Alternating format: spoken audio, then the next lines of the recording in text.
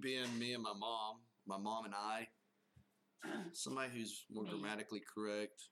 It's Mom my mom and and me. I. Mom and me. No, because I would say I am back. I wouldn't say me am back, so it'd be my mom and I. My mom, Linda Bridwell, is back. She's putting on her headphones. Hey, Mom. How are you? I'm fine. How are you? I'm finer than a Do you brown hair split 9 ways. 9 ways? Do you enjoy doing this podcast? I like talking to you. You like talking to me, but I'm more specifically the art of Teshuvah. Have you thought more about it since our last podcast? It's very interesting. What'd you find interesting? Because I didn't know anything about it. How much it relates. It's a lot like, it's the same thing as we believe. It's just different words, I think. Well, yeah, and I how do I explain this? It is the same thing we believe because our faith is based on their faith. Yeah. It's just different, put differently. Right. Just put differently. Well, this is part 2 of The Art of Teshuvah, which is this book right here. This is based on the teachings of Rabbi Kook. In the first video, I told you a little bit about him, that he was a rabbi of the late 19th, early 20th century. And in the first video, we covered the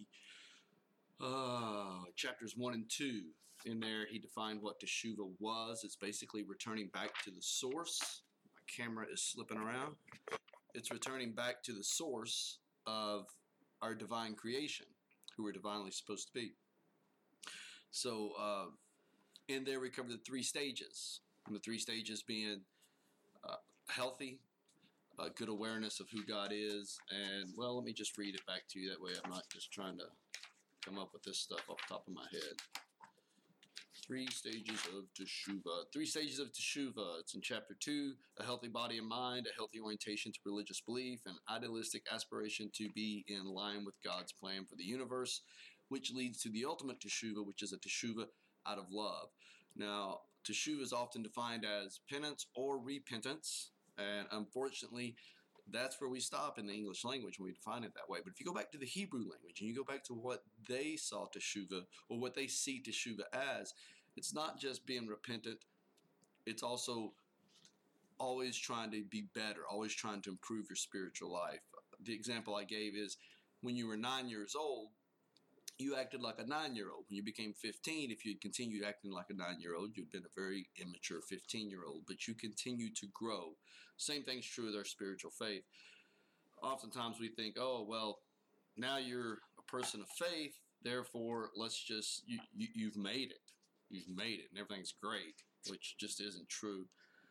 So now we're over here to, did we cover a sudden and gradual Teshuvah last time? The differences between that? Yeah, I think we did. Yes, we did. We did. Okay, so now we're in chapter 4.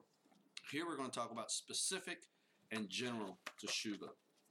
In chapter 4, it's page 41 if you've got a book and you're studying along with me.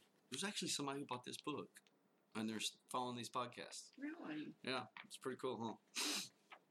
Rabbi Kook explains that Teshuvah appears in 2 different potential forms: Teshuvah over specific sins, and a general all-encompassing Teshuvah, which completely transforms a person's whole life.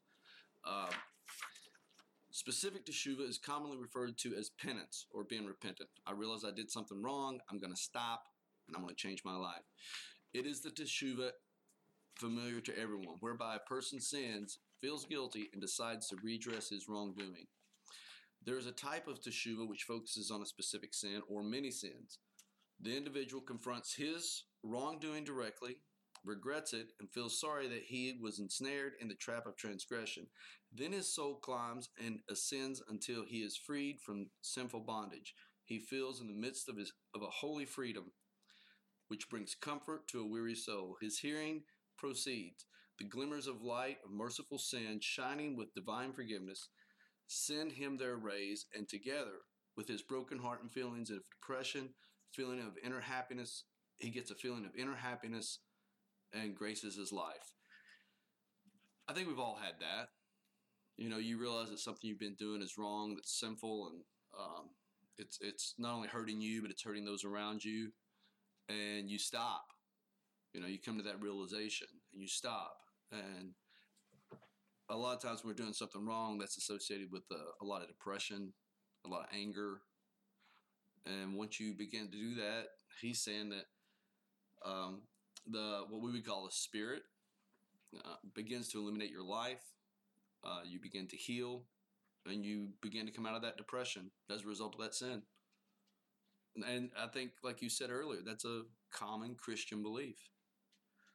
Oh, I put those down because I didn't like them in the background of the shot. She's talking about the picture that was hanging behind me. Oh. Yeah, I just noticed them. I thought, what'd you do with them? Yeah, I took them down. The wall is empty. They were just pictures of magnolias. I know, but the light was glaring on them. Well, excuse them. So what he calls this is a healing of remorse. And a lot of times we see remorse as a bad thing.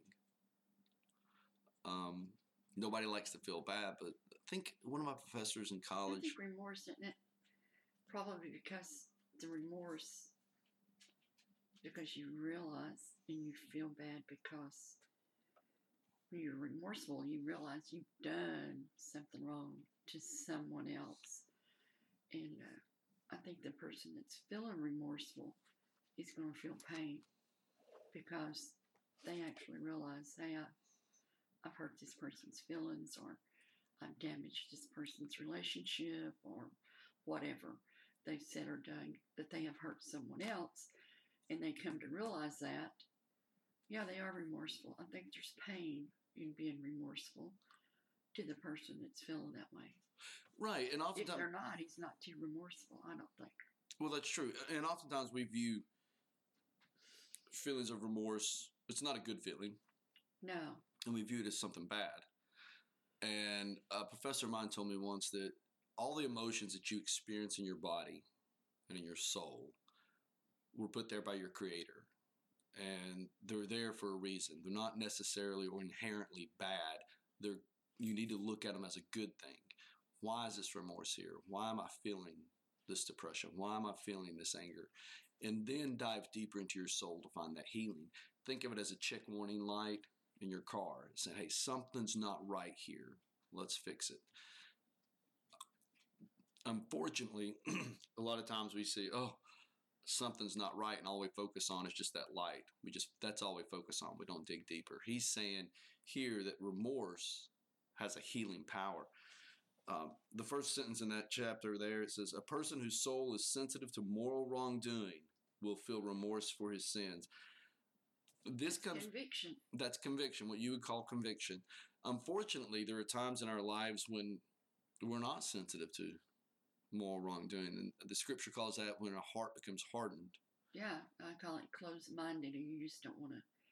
Because it is hard because you don't want to realize it. You don't want to admit, I was wrong, or I did something wrong. There's a lot of people out there, even though they know they're wrong, they'll never admit to it. They don't want to admit to it. Mm-hmm. So I guess they are, as you say, could be hard. Well, he said, remorse weighs down on him, and he longs to break free from its shackles. If you're right, or he's right here, I believe that when a soul is sensitive to moral wrongdoing, that remorse does weigh you, and you do want to get rid of it. Mm-hmm. And it is enslaving. You better get rid of it. Yeah, because it just gets worse. Mm-hmm. It just gets worse. The next chapter, he says, he experiences his happiness at the same time that his heart remains shattered. It goes back to something I said last time. I love the paradox of Scripture. I love the paradox of faith. My heart's shattered, but I sense remorse, and as a result of that, I experience happiness because I know that freedom is available to me. And his spirit feels lowly and sad. In fact, this melancholy feeling suits him in this situation, adding to his spiritual gladness and his sense of true wholeness. He feels himself coming closer to the source of life, to the living God, who had been so distant from him a short time before. His longing spirit jubilantly remembers its former inner pain, and filled with emotions of gratitude, he raises his voice in song and in praise. here he's going to quote the Psalms. He says, "Bless the Lord, O my soul, and do not forget all of his goodness. He forgives all thy iniquities, heals all thy diseases, and redeems thy life from the pit, adorns thee with love and compassion, and satisfies thy old age with good, so that thy youth is renewed like the eagles. The Lord performs righteousness and judgment for all who are oppressed." It's as if in the midst of this melancholy, in the midst of this sadness, in the midst of this remorse, just coming to the realization that I have this. He's saying the fact that you're just coming to it, that you're recognizing that you have this remorse and this sadness is part of teshuvah, because you also understand I can go back. As the Hebrew root word of teshuvah is return. I can return to that divine source. There is freedom for me. So you get a do-over. You get a do-over. Everybody wants a do-over. I want a do-over. Summing up his analysis of specific teshuvah, Rabbi Kook describes a journey from darkness to light. How downtrodden was the soul when the burden of sin, in darkness, vulgarity, and horrible suffering lay upon him. How lowly and oppressed the soul was, even if external riches and honor fell in its portion. What good is there in wealth, in life, inner substance is poor? What good is there in wealth if life's inner substance is poor and stale? How joyful the soul is now with inner conviction, your word, that its iniquity has been forgiven, that God's nearness is living and glowing inside it, that its inner burden has been lightened, that its debt of atonement has already been paid. I like that phrase. Yeah. It's already been paid. And that it is no longer anguished by inner turmoil or oppression. The soul is filled with rest and rightful tranquility. Return to thy rest, O my soul, for the Lord has dealt bountifully with thee. There he's quoting the 116th Psalm. Even they have this idea, and we often think of it as a Christian idea, but they have this idea that this debt's been paid. I don't have to wrestle with this. I just got to return back to my source, where my freedom is, where my joy is, that divine creation I'm supposed to be. Now, there's a psychiatry or teshuvah. Modern psychiatry and all of the popular books on the subject offer a gamut of explanations, solutions, treatments, and cures. They too promise catharsis and joy. But all too often, after some initial relief, the patient is back on the couch or in the bookstore searching for the newest bestseller. He's going to go on to explain that psychiatry, which I recommend, is a good first step, but it's not the final step. And oftentimes, a lot of people just keep going back. Hey, I had some initial relief, but now I got to go back. Matter of fact, he writes this: while psychiatrists offer many theories about man's existential dilemma and angst, Rabbi Kook reveals that the real cause of humanity's malaise stems from mankind's severance from God. The solution, he teaches, is teshuvah. In other words, there's another step. You got to look at this as I'm returning back to my divine source, not that I just need immediate healing for right now. It's kind of like, I don't know, when you're wounded, you clean it and you put a Band-Aid on it, but sometimes you might need a little bit more. There's another step. If you don't keep cleaning it, you don't keep taking care of it, it's just going to come right back. Was you going to say something? Process. It's a process, right? It's a process. Now, general teshuvah. There's another type of feeling of teshuvah, a vague general teshuvah. Past sin or sins do not weigh on a person's heart. Rather, he has a general feeling of profound inner depression, that he is filled with sin, that God's light does not shine on him, that there is nothing noble in his being.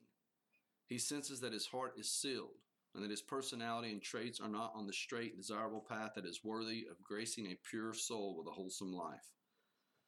I get this way. You ever felt that way? I get this way all the time. It's kind of like I'm stuck. Yeah, we call stuck. I call it I'm in a rut. Right. Can't dig myself out. I just keep going deeper and deeper and deeper and deeper. Right. I'm not doing anything wrong, but I feel like I'm doing something wrong. It's just like, I'm just stuck in life. I need something to shake it up. I need to go. But then again, when you do something to shake it up, how do you know what you're doing to shake it up is the right thing? When you're so down and out, you don't know. You can't determine what's right and what's wrong. And I'm gonna do something to shake my life up and get myself going. I think Rabbi Cook would say, is that something you're about to do in line with the divine? Well, when you're that depressed, you don't care. Well, we're talking about two different things. Oh. So when you're depressed and you're in that point, you don't care. But he's talking about when you're just in this point where life is just kind of meh. I'm not depressed. I'm just meh. Well, sometimes you don't I just care need to do either. something. You just think that, sometimes. yeah, this is where I'm at, and that's the life I've got, and this is what's I got to deal with it, and I don't want to. I ain't gonna. Okay, let's see what else he says. Maybe he addresses this, all right? He feels that his I did. That was my fault. He feels that his intellectual insights are primitive and his emotions are mixed. I just lost every bit of that on video, so let's just stop the video. We'll keep with the audio. I hit the wrong button again. That's what happens when you start playing with buttons. I know. I need someone else to play with the button. I do. I need someone else to do the buttons. Let's make sure Audacity's still running. Yep, it is. All right, back. Page 46, chapter 4. He feels that his intellectual insights are primitive and that his emotions are mixed with darkness and lust, which awake within him a spiritual repulsion. He is ashamed of himself. He knows that God is not within him and that his greatest anguish, his most frightening sin, he is embittered with himself. He can find no escape from his snare, which involves no specific wrongdoing. Rather, it is as if his entire being is imprisoned in dungeon locks. Like I said, there's nothing specific going on. I'm just not where I need to be. And emphasizing, she's letting the dogs out. In emphasizing that Teshuvah is the cure for mankind's anxiety and depression, we do not intend to negate the contributions of psychology in its related fields. Psychology has its place. I like that. I like they're not saying, hey, it's all God and forget it. And I really get irritated by people who go that route. Just pray about it. Just trust God and everything will be okay. Psychology has its place. However, while childhood traumas influence behavior and cause great confusion and pain, when they are finally uncovered and resolved, the catharsis which results is only a step along the way. Back to Mom's point, it's a process. Back to the book. Until an individual erases all of the neurosis or barriers which separate him from God, he will remain estranged from himself, imprisoned in darkness, living either like an unfeeling zombie or depression and pain. Psychology and its branches can give him a start, but ultimately, the only real cure is Teshuvah. Rabbi Cook explains just how the healing takes place. With each passing day, powered by this lofty general Teshuvah, his feeling becomes more secure, clearer, enlightened, and with the light of intellect, and more clarified according to the foundations of Torah. Torah being the Old Testament teachings. His demeanor becomes brighter, his anger subsides, the light of grace shines on him, he becomes filled with strength, his eyes are filled with a holy fire, his heart is completely immersed in springs of pleasure, holiness and purity envelop him. A boundless love fills all of his spirit. His soul thirsts for God, and this very thirst satiates all of his being. It's pretty. It is pretty. It's a beautiful idea. It's very deep. It's very deep. The Holy Spirit rings before him like a bell, and he is informed that all of his willful transgressions, the known and the unknown, have been erased. Not will be erased. Have been erased. That he has been reborn as a new being. That all the world and all creation were reborn with him. That all existence calls out in song, and that the joy of God infuses all. Great is Teshuvah, for it brings healing to the world. And even one individual who repents is forgiven, and the whole world is forgiven with him. You're going to see this theme throughout this book. This idea that when I am part of Teshuvah, that brings healing not only to me, but to those around me. And not only to those around me, but to the world, in fact. And so I think that's just a beautiful phrase. I like the idea, too, that Rabbi Cook discusses here, where he says that once you get to this point where you start this process of teshuvah, that you realize it's always been there. This forgiveness, this grace, this joy, it's always been there. You're just returning to it. And in returning to it, that beautiful picture that he paints there that fills your soul. Well, you were talking about it affects others. Yes. And it does. You know, when you're depressed and down and out and you're miserable, it's kind of like misery loves company. It does. And you don't like to be around me when I'm one of my moods. I don't like to be around you when you're in one of yours because it's just kind of, it attaches. It's like glue, you know. It's infectious. Yeah, it can bring other people down. But when you get that feeling that you're talking about, of that re-fulfillment, you just seem to glow. Your whole persona just glows, and people can see that in your life, in your face, in your features, I think. Well, and you often hear people, everybody's been there. Everybody's had good days. They've had good moments in their life. They've had times where they just felt like, yeah, everything's clicking and I'm going the right way in my life. And then you get to this depression part. Nothing goes right. And nothing goes right. And you feel like the whole world is against you. He's saying that by understanding teshuvah, you have this understanding that I can go back to that source. I can go back to that feeling. I can go back to that joy. It's always been there. And it's always going to be there. It's just a matter of me saying, okay, let's get my life right and begin this process of going back. And is it an automatic path? Not always. I mean, it's like walking through the woods. You can't take a straight path. There's going to be detours. You got to come back and reorient yourself from time to time to get to where you're going. And again, the process. Chapter 5 is titled Teshuvah Makes the World Go Round. Now, Queen obviously would disagree with that because they say fat-bottomed girls make the world go round. But Rabbi, you get them fat-bottomed girls in there. I do. Rabbi Cook was well before them. He says teshuvah makes the world go round. I'll agree with him. You'll agree with him. Yeah. Before the world was created. Now, this is interesting. If we go back to the creation story and we think about what he's saying here, the Germana teaches that teshuvah existed before the world was created. That's because God existed. Right. And teshuvah is a part of the divine creation. He says it's part of it. Rabbi Cook writes that the spirit of teshuvah hovers over the world and gives it its basic form and motivation to develop. It is teshuvah which gives the world the direction and its energy to constantly progress. The desire to refine the world and to embellish it with beauty and splendor, all derived from the spirit of teshuvah. If you go back to Genesis 1. In the beginning.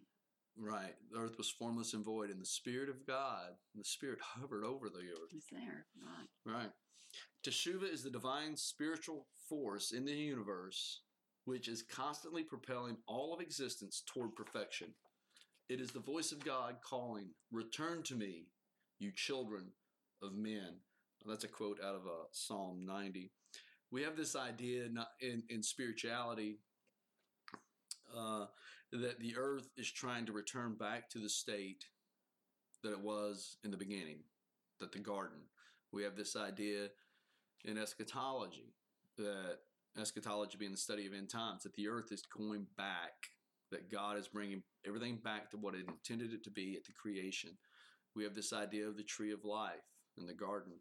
So that's what he's saying there, that God created the earth to do that. The force of teshuvah, like gravity in the physical world, is built into the inner fabric of life. It stands as the impetus behind all human history, all world development, all endeavor towards social improvement. That's hard sometimes when we look at our life because we're here for just a short piece of time and you think, oh, the world is so horrible right now. But it's not as bad as it used to be.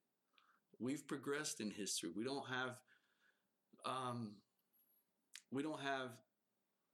human sacrifices like we used to do. We don't have public hangings like in this country that we used to do.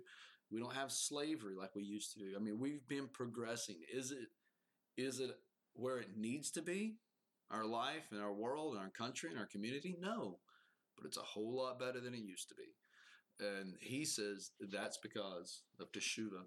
I think a lot of that stuff that you just mentioned in today, in this world, may not be a physical hanging or physical, but it's verbally killed. Well, that tortured, happens. Or whatever, some people can disagree. I disagree because I liked my life a whole lot better when I was growing up. It was simpler. It was simpler. It was harder work. It was simpler. The values and the morals were totally different. Totally different then. And so I guess some people disagree. If I could go back to the time when I was growing up. Yeah, I'd go back. Well, somebody said the other day that I can't. That when I was a kid, I said I can't wait to be an adult. It was probably the dumbest thing I ever said in my life. Oh, this is true. I remember that. I remember saying when your dad and I got married, they'd come to the door and say, "Well, hi there. Can I see your mom?" And I'm thinking, I am the mom. And now I think, gee, I'm really the mom. But things were different then. Your life was different. And I think the values of life and the morals, the morality was totally different. So why is that? I'd rather have the morality and the values that we had when I was growing up than the convenience that you have now. And the hangings, and that was wrong. That was wrong. Well, accusations are wrong accusations today. Right, but you also had segregation when you were growing up. We Not don't in have my family. Not in your family, but in the community. I didn't know what segregation was, No, to be you honest. didn't. And they were talking about segregating, and I thought. But you didn't have the rights. Women didn't have the rights that they have today when you were growing up. I know some of those rights we still don't need, but. But well, that could be debated. But it would be a God debate. Yeah, it would. But so women's rights have improved, children's rights have improved, working conditions have improved. Working conditions are a lot safer than they used to be. So there's a lot of things, although you can go back and say, yeah, these were great things in my childhood that I wish I could have back or that I wish was there. There's also things that were going on. Well, for example, you've told me oftentimes that your dad didn't think a woman needed more than an 8th grade education. Yeah, because we were forced to be a wife and have young'uns. So do you want to go back to that? I mean, you have granddaughters. Do you want them to get educations? Well, that's not a fair question. You're talking about I'm talking about me. Right. Oh, well, you. Don't you wish your dad had a different view on that and encouraged you to go forward in education and life? So there are things that have gotten better. And so, yeah. You bring out stuff that, yeah, they are. All right. I'll have to say you're right. So let's go back to the book. Okay. Teshuvah derives from the yearning of all existence to be better, purer, more fortified, and elevated than it is. Hidden with this desire is a life force capable of overcoming that which limits and weakens existence. The personal teshuvah of an individual is even more so of the community. It draws its strength from the source of life, which is constantly active with never-ending vigor. Never-ending, huh? So it's keep on keeping on. Keep on keeping on. Like the Energized Bunny, just keep it on. Keep on trucking. In his writings, Rabbi Kook illuminates the phenomenon of teshuvah in an entirely new fashion, as an ever-active force in the world which constantly works to unite all things with God. Teshuvah, Rabbi Kook describes teshuvah like a sun, which sends out constant flames of warming light to the world. Just as God has created the sun as life's principal energy source, so too is teshuvah the spiritual energy source of existence. Teshuvah does not only operate when a person decides to mend his erring ways. Teshuvah exists all the time. So teshuvah isn't something that's just unique to you. No, it's for everyone. It's for everyone. And just because you're not practicing teshuva or you're not experiencing teshuva in your spiritual life doesn't mean teshuva isn't working on you. True. And so that's where he goes on to say, like gravity or the wind or the rays of the sun, teshuva is ever present. It is a constant force always at work, bringing the world to completion. One day the force may hit Jonathan. The next day, Miriam. One day soon, it will uplift the Jewish people as a whole. Its waves flow by us in a continuous stream, minute by minute. The song of teshuva calls out to us to hurry and join in the flow. I like that imagery. This idea that this river of teshuva is going. Whether I'm in it or not, it's going. But it's inviting me to be a part of it. Now that we understand that teshuva is an independent force which God has implanted into the fabric of creation, we must ask, what does it do? If it's in creation, we understand what it can do within us, but what's it do with it if it's in creation?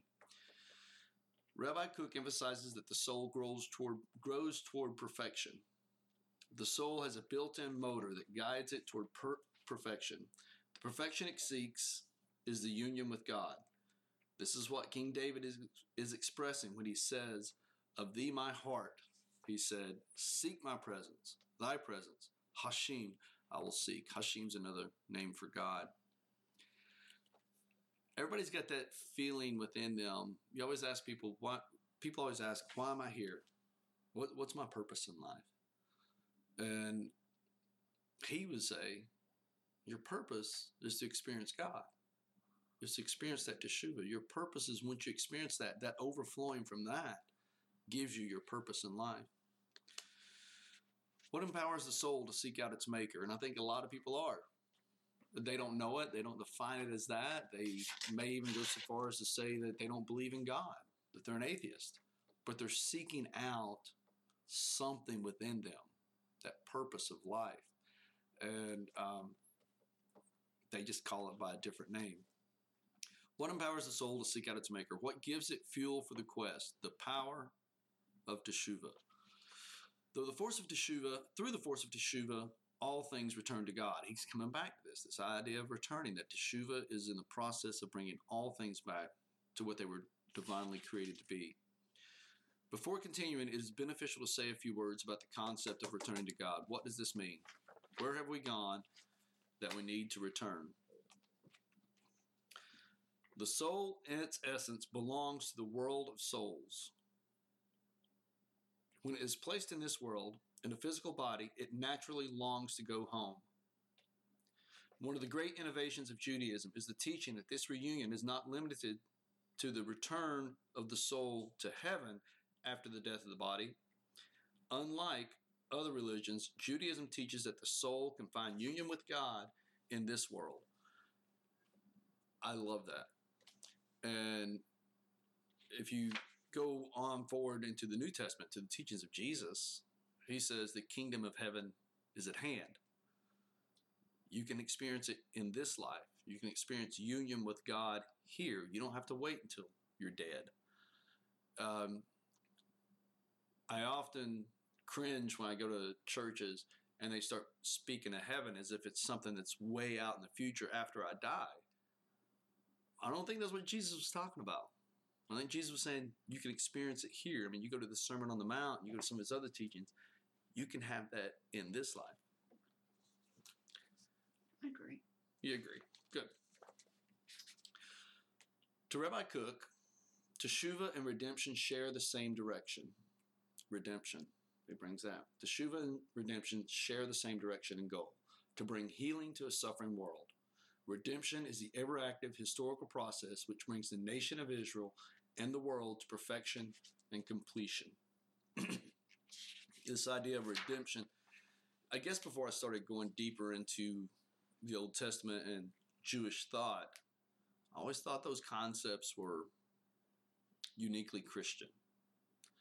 I'm finding out these concepts are as old as from the beginning of time, that it's always been there.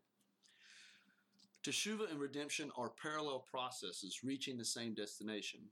Though there are differences between them, these two phenomena are closely intertwined, So that when Rabbi Cook speaks about the teshuvah of the entire world, he is speaking about its overall moral, material, and spiritual redemption.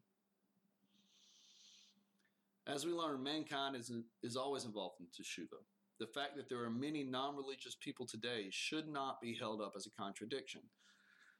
This is what we were going to earlier. Well, look at all these horrible things that are happening today. You're telling me that teshuvah is at work?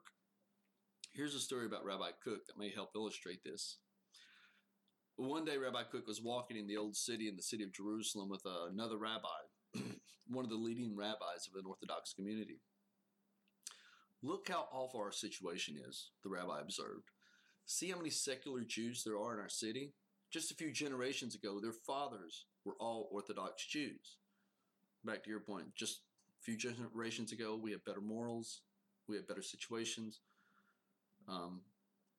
One must look at Israel in a wider perspective. Rabbi Cook answered, do you see this valley over here? The valley of Hinnom? This was once a site for human sacrifice. Today, even the crassest secularist will not offer his child as human sacrifice for any pagan idea. When you look at today's situation in the span of all history, things do not seem so bad. On the contrary, you can see that there's been great progress. So that goes back to my point earlier. In the 1950s and 60s, we were in the midst of rights for a various amount of people. You'll see a lot of people today on social media as if we're still fighting those same battles. We are. We are, but we have come so far. We have come so far. We are fighting those same battles. I think our country is lacking with a lot of stuff.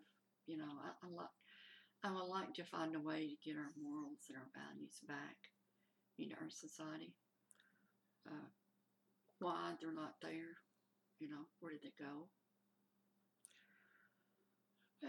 I will tell you one thing that happened in the 70s was religion becoming political. Yeah. Where we have that church and state thing. I don't know, but in the 70s, there was a lot of famous religious leaders that got heavily involved in politics. Yeah. And then started heavily influencing politics. Yeah. And the moral right or whatever it is. And a lot of churches jumped on board with this and started heavily influencing politics. Well, then the other side, who didn't want religion in there, didn't want our laws based on all these things, well, that just inflamed it and made it worse. If I'm taking what this book of Teshuvah is teaching me is look, our influence isn't political. Do we have a political influence? Yes. But we don't do it. That's not the route we go. We go how we live our life. We go how we live our life in our community, how we treat people. And first, we have to get our life together first. And there's a lot of people out there whose life isn't together. And they're fighting that battle politically. They get on Facebook and they post all these things because, well, God said. And their own spiritual life isn't together. If their own spiritual life was together, they probably wouldn't put something out there so crass and so quickly and so ugly. They would just be living their life for other people and helping other people. But we, as society, have allowed this to happen. Right. And we've let our government take away, I think, some of our rights. When I was growing up, we had Bible in school. Sometimes that's only Bible. A lot of kids ever hear is when that Bible teacher come in once a week and taught us a Bible story. They didn't hear nothing else. We've taken that away. We've taken a lot of our rights away. The government has. So I'd like to see it get back to that. I would like to see it. I'm not a fan of the Bible in school. Why? Because I don't want the Quran being taught in school. See, there that is. They go and say, right, you can't teach this if you don't teach that. If you teach this, you got to teach that. Well, and I don't, And whose role is it? Here's the other reason I'm not a fan. Whose role is it to teach the child spiritual values and morals? Well, it's a family. It's a home. But if the home's not doing it, somebody needs to. Okay, but whose role is it to get that family to do it? It comes down to me. Yeah, mine. It comes down to me and the way I live my life and how I influence people. And if my life's not where it needs to be spiritually, then the people around me's life isn't where it needs to be spiritually. If the people around me's life isn't where it needs to be spiritually, then my community isn't where it needs to be spiritually. It comes down to individual responsibility. Over and over in the Old Testament, you're going to hear the purpose for the nation of Israel isn't just to be God's chosen people. They were God's chosen people for one reason and one reason alone, to be a light into the world and to draw all people to God.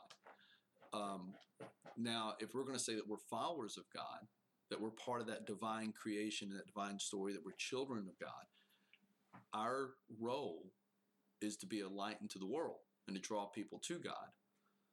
We can't do that if we're not healthy spiritually, if we're not practicing or being a part of what he calls this teshuvah, that divineness that's within all creation. Do you think that's a difficult job for Christians to do, the way our world is today, whether your spirituality is where it should be or not? Of course it's a very difficult job. I mean, it's life. Life isn't easy. Right? Some people don't want to hear it. They don't want to hear. Well, some people don't want to take necessary steps. It's easier to do the Bible, what I call bumper sticker theology. It's easier to sit down and just, well, I went to church and I read my Bible than it is to dig deep, than it is to say, okay, the first part of teshuvah is I need to get healthy. Years ago, I guess even when you were little, there was a big visitation type thing, They would go and they'd meet people, they'd go to their houses and knock on the doors. Well, you can't do that today. Good. People don't want you doing that. I don't want you doing that, and I don't want to do that. I don't think that's I'm not convinced God wants us doing that. Well, I know that faith program your dad took. Yeah. To me, that was good for him, not necessarily for him to go to different doors, door to door, but it gave him the tools when the opportunity came that he was equipped to use, to witness, and to lead. Right. But I think a lot of people think some of these things is, oh, it's here, I've got to go door to door, I've got to knock and cram his stuff down their throat. Or sit on the side of the road in the middle of a town and just start preaching. Well, I don't want nobody cramming nothing down my throat. Nope. And so I'm not a fan of that. I am a fan of what he's talking about, and what more and more people are talking about on social media today is that personal responsibility. Let me get my life in order first. Once I get my life in order, then I'll be able to help other people get their lives in order. I think if people sees your life and the light shining through your life, and they look at you and think, what's he got that I don't have? Then they're going to start wondering. Correct. But we don't. And then they'll want it. And I can't say this with definite certainty because I don't attend a lot of churches, but the churches that I have attended, one thing I have noticed is it's always about how other people's lives aren't in order. I remember I sat in one church one time and I thought, wow, that's a great sermon to everybody who's not here. And they're not teaching about how to get our life in order. They're not teaching about how we need to be healthy. They're not teaching how we need to have even though we're seeking help through self-help books and psychology and psychiatry, that's a good step, but here's where it's going to. They're not teaching those things. Well, how are you going to teach if they don't show up? I'm talking about to the people who's shown up. Oh. They're not teaching that to the people who's showing up. They're teaching about all the sins that they want to teach about and how horrible these people who aren't here are and what's going on, but they're not giving the people here the tools. Well, the church is not for the Christians. It's for the lost. No, it's for both. That's like saying teshuvah is only for somebody who's of faith. No, it's for both. It's to draw me closer and to be that light to the world. So when you have and that's the frustrating thing about the churches is sometimes I sit down and listen to some of these pastors and I'm just like, dude, help me get past this melancholy that I'm going through. Does that mean And I keep going back to this healthy thing. You don't ever hear them teaching about that. About, look, when you start doing that, you feel better. Your mind's clear. When you put down some of these sugars and these poisons that we're putting in our body, you start going for a walk, and that walk results in you meditating and you thinking and you growing mentally and spiritually. Then you start to understand these other teachings in Scripture, and they start to make more sense and start to become more enlightened about them.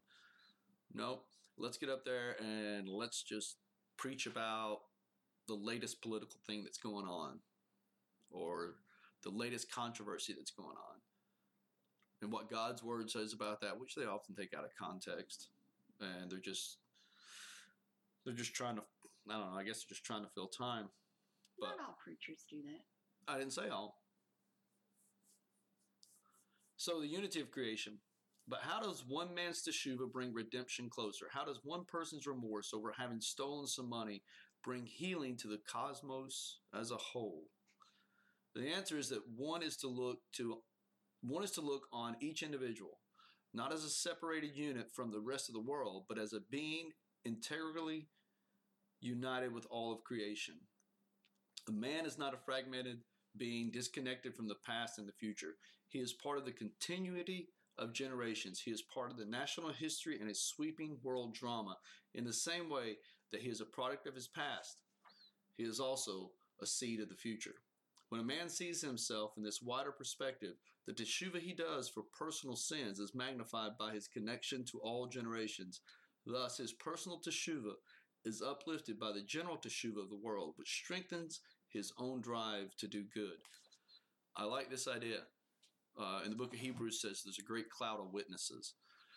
I like this idea because, part of the ethos of the Marine Corps is, hey, I'm not just a Marine today. I'm a Marine because of the ones who were here before me, and I'm a Marine for the Marines who are here to come after me.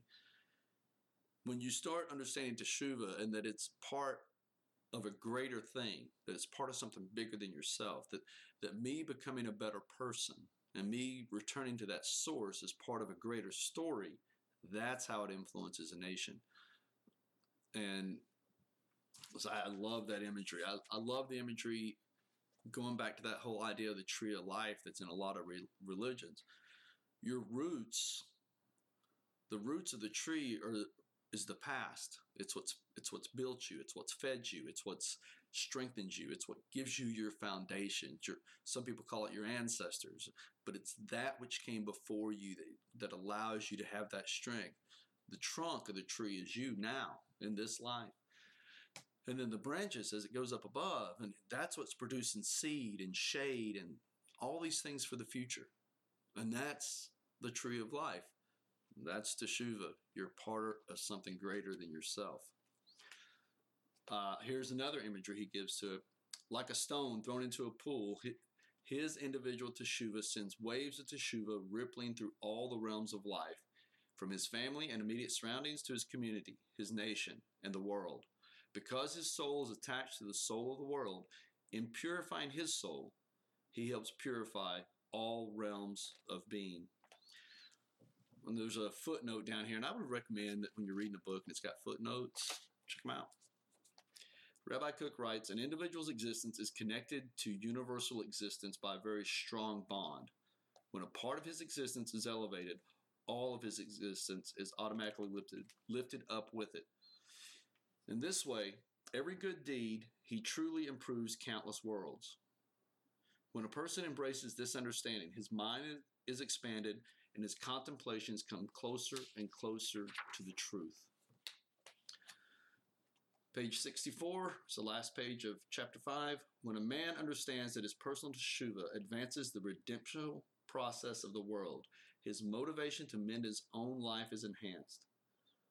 His personal teshuvah expands beyond his life's limited boundaries and brings benefit to all mankind. It's drawing closer to the divine's true plan, to God's true plan for me, that I realize I'm part of a bigger picture. And that my actions have an impact on that greater story. That I can either be part of this story that helps bring the world back to how God intended it, or I could be out there miserable because I'm not. I like that. What do you think about that? Pretty good. Well, that was chapter Pretty good. 4 and 5.